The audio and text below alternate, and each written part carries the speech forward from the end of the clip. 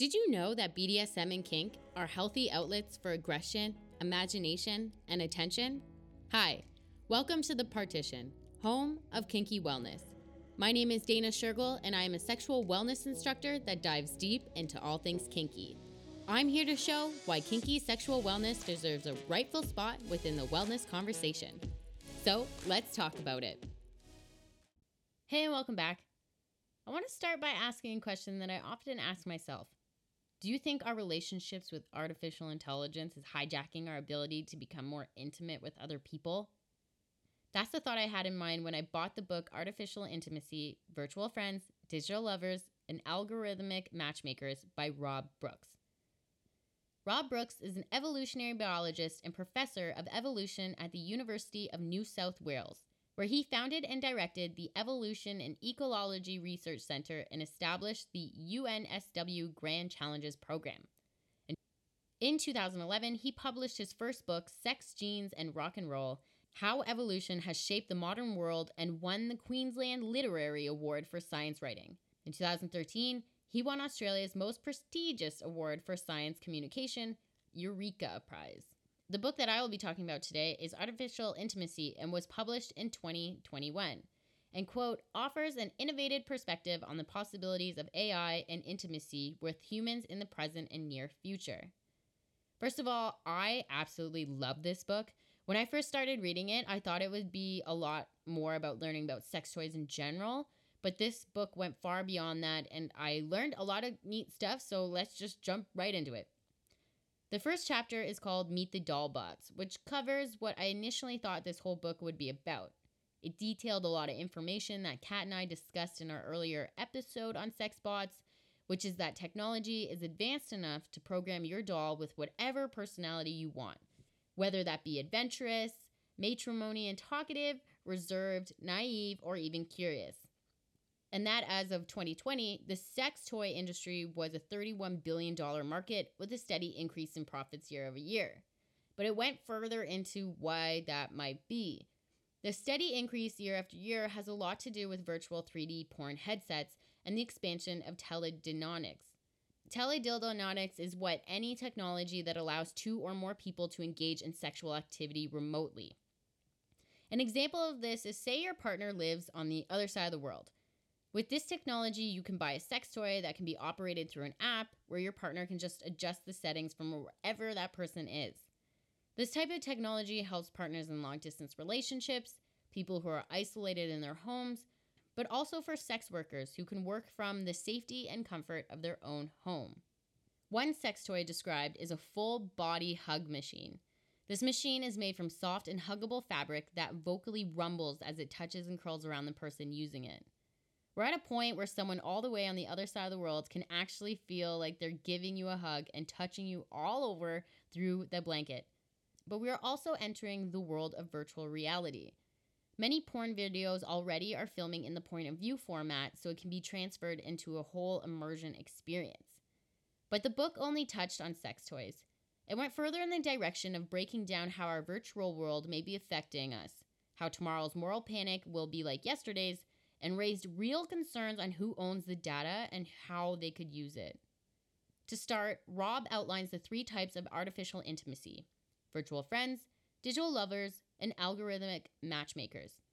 Virtual friends are the artificial intimacy that can mimic how humans make friends, then draw them closer, then grow more intimate with them. Digital lovers are the technologies that emulate, stimulate, or facilitate sex. And algorithmic matchmakers use artificial intelligence to connect us with another person. Some examples are Tinder, Hinge, and for a less sexual example, Uber. But the idea of machines creating intimacy for us started way back in the 1960s in the form of an early chatbot called Eliza, which was created by MIT computer scientist Joseph Weizenbaum. Flash forward to 2023, AI is everywhere and our relationship with it has also evolved. In 2009, a 27-year-old man actually married his character on a Nintendo DS game called Love Plus in a very elaborate online ceremony that was viewed by thousands. Since then, it's even more recent, as 2019, more and more men are entering relationships with some form of virtual companion. I know I mentioned something like this when I was first exploring AI and sex, but there seems to be a continuous story of men giving up on relationships entirely and making the decision to really bond with their AI robot. Now, things that I learned was that for the past millennia, humans have spent roughly 20% of their waking time interacting with other human beings. Today, 16% of that 20 is being given out to some form of technology, leaving us with only 4% left. But with a regular person's schedule, are we even making that 4%? Because we really aren't talking to people in person as much anymore. MIT psychologist and author Sherry Turkle says, "We are hurting our empathetic eye." The empathetic eye means making eye contact, attending subtle cues of voice modulation, being attentive to body language, actively listening, and putting ourselves in the other person's position. As she explains what our empathetic eye is, I couldn't help but think it's similar to just being present. I agree the statement that face-to-face conversation is the most human and humanizing thing we can do, and that without speaking face-to-face, people are losing the capacity to develop their empathy. But alas, artificial intimacy is here to stay.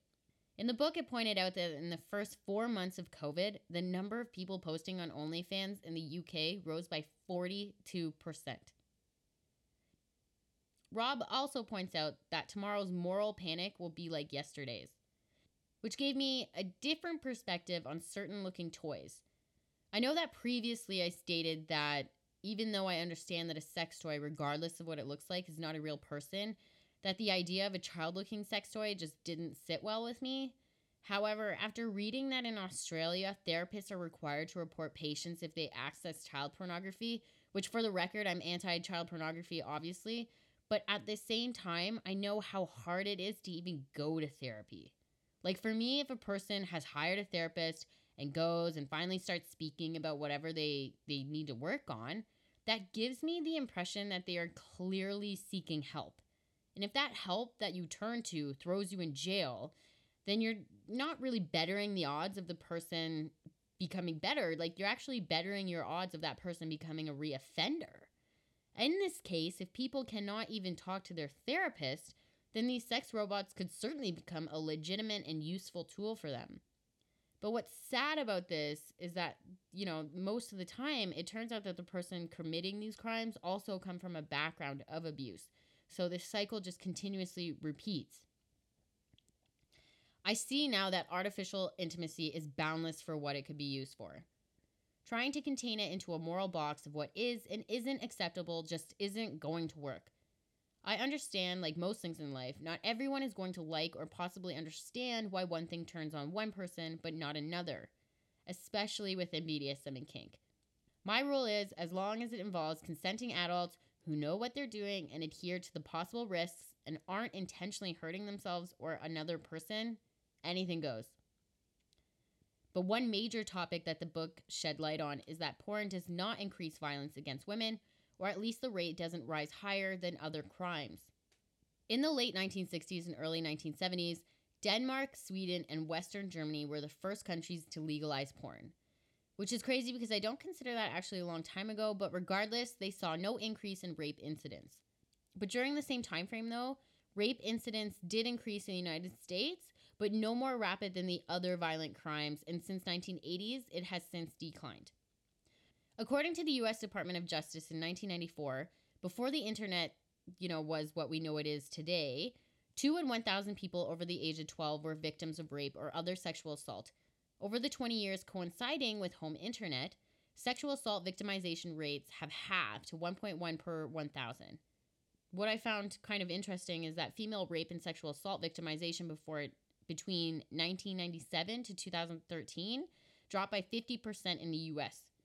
Basically, it found that anywhere it was scientifically investigated, that as pornography increased and became more available, sex crimes either decreased or not increased beyond the rise of all other crimes.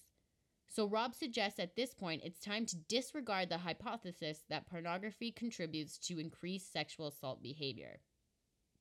Although our crime rates have not changed, I'll talk about this a little bit later, but our attitudes about women have certainly changed because of pornography.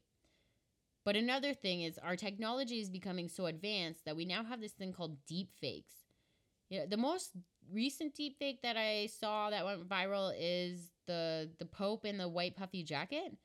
But the problem of deepfakes, at least when it comes to sex, is that revenge porn is going to be taken to a whole other level. It won't take much to transfer a picture of someone's face onto a naked body. Although I believe that you need to be aware of deepfakes, at the same time, there isn't much we can do about it. Another concern Rob went into is how artificial intimacy and the data we give it as consumers will be used. Rob talked about a robot dog called Abo that Sony originally created in 1999 that acted like a full-blown puppy.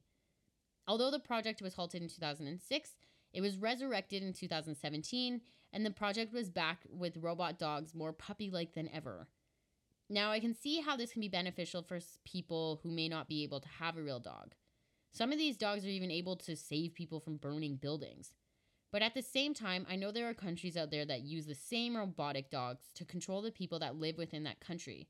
So I certainly agree that when the point is made that it's not so much about the dog being the problem or the technology being the problem or the robot doll being the problem, but who owns the technology and how it's going to be used.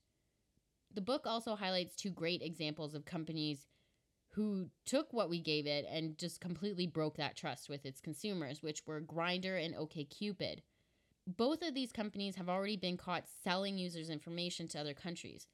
The example that the book gave was that OkCupid sold user information that included their sexuality, drug use, and political views. When you mix artificial intimacy in there, companies can now find out your attachment styles, affinity for intimacy, and your deep, dark desires. There will be a point when artificial intimacies will know more about us than any form of technology. So even though OkCupid may offer these services for free, I just want you to know that they're just turning around and selling your information to the highest bidder. And that's how they get paid the big bucks. As Rob says, there is no such thing as free artificial intimacy. But even now, how much does our tech already know about us? Anyone with a smartphone can tell you a story of how they were just talking about something and then their phone started showing an advertisement for whatever they were talking about. But what I learned is that Facebook, Instagram, Snapchat, and Twitter already have the data and means to interfere and know when one of their users is actually falling in love, when they are starting an affair, and when their users are actually likely to break up with someone. With this information, they know exactly what advertisements to show you, whether that be a hot last-minute all-inclusive romantic getaway, affordable couples counseling, or the city's best divorce lawyer. Soon, sex bots will know and do all that and then some. But it's not all the artificial intimacy's robots' fault. Humans are the ones it's learning from. Rob says a really good quote, saying that artificial intimacy is merely doing in their own way what swindlers, salespeople, and seducers have done for eons. They learn how to become close to someone quickly.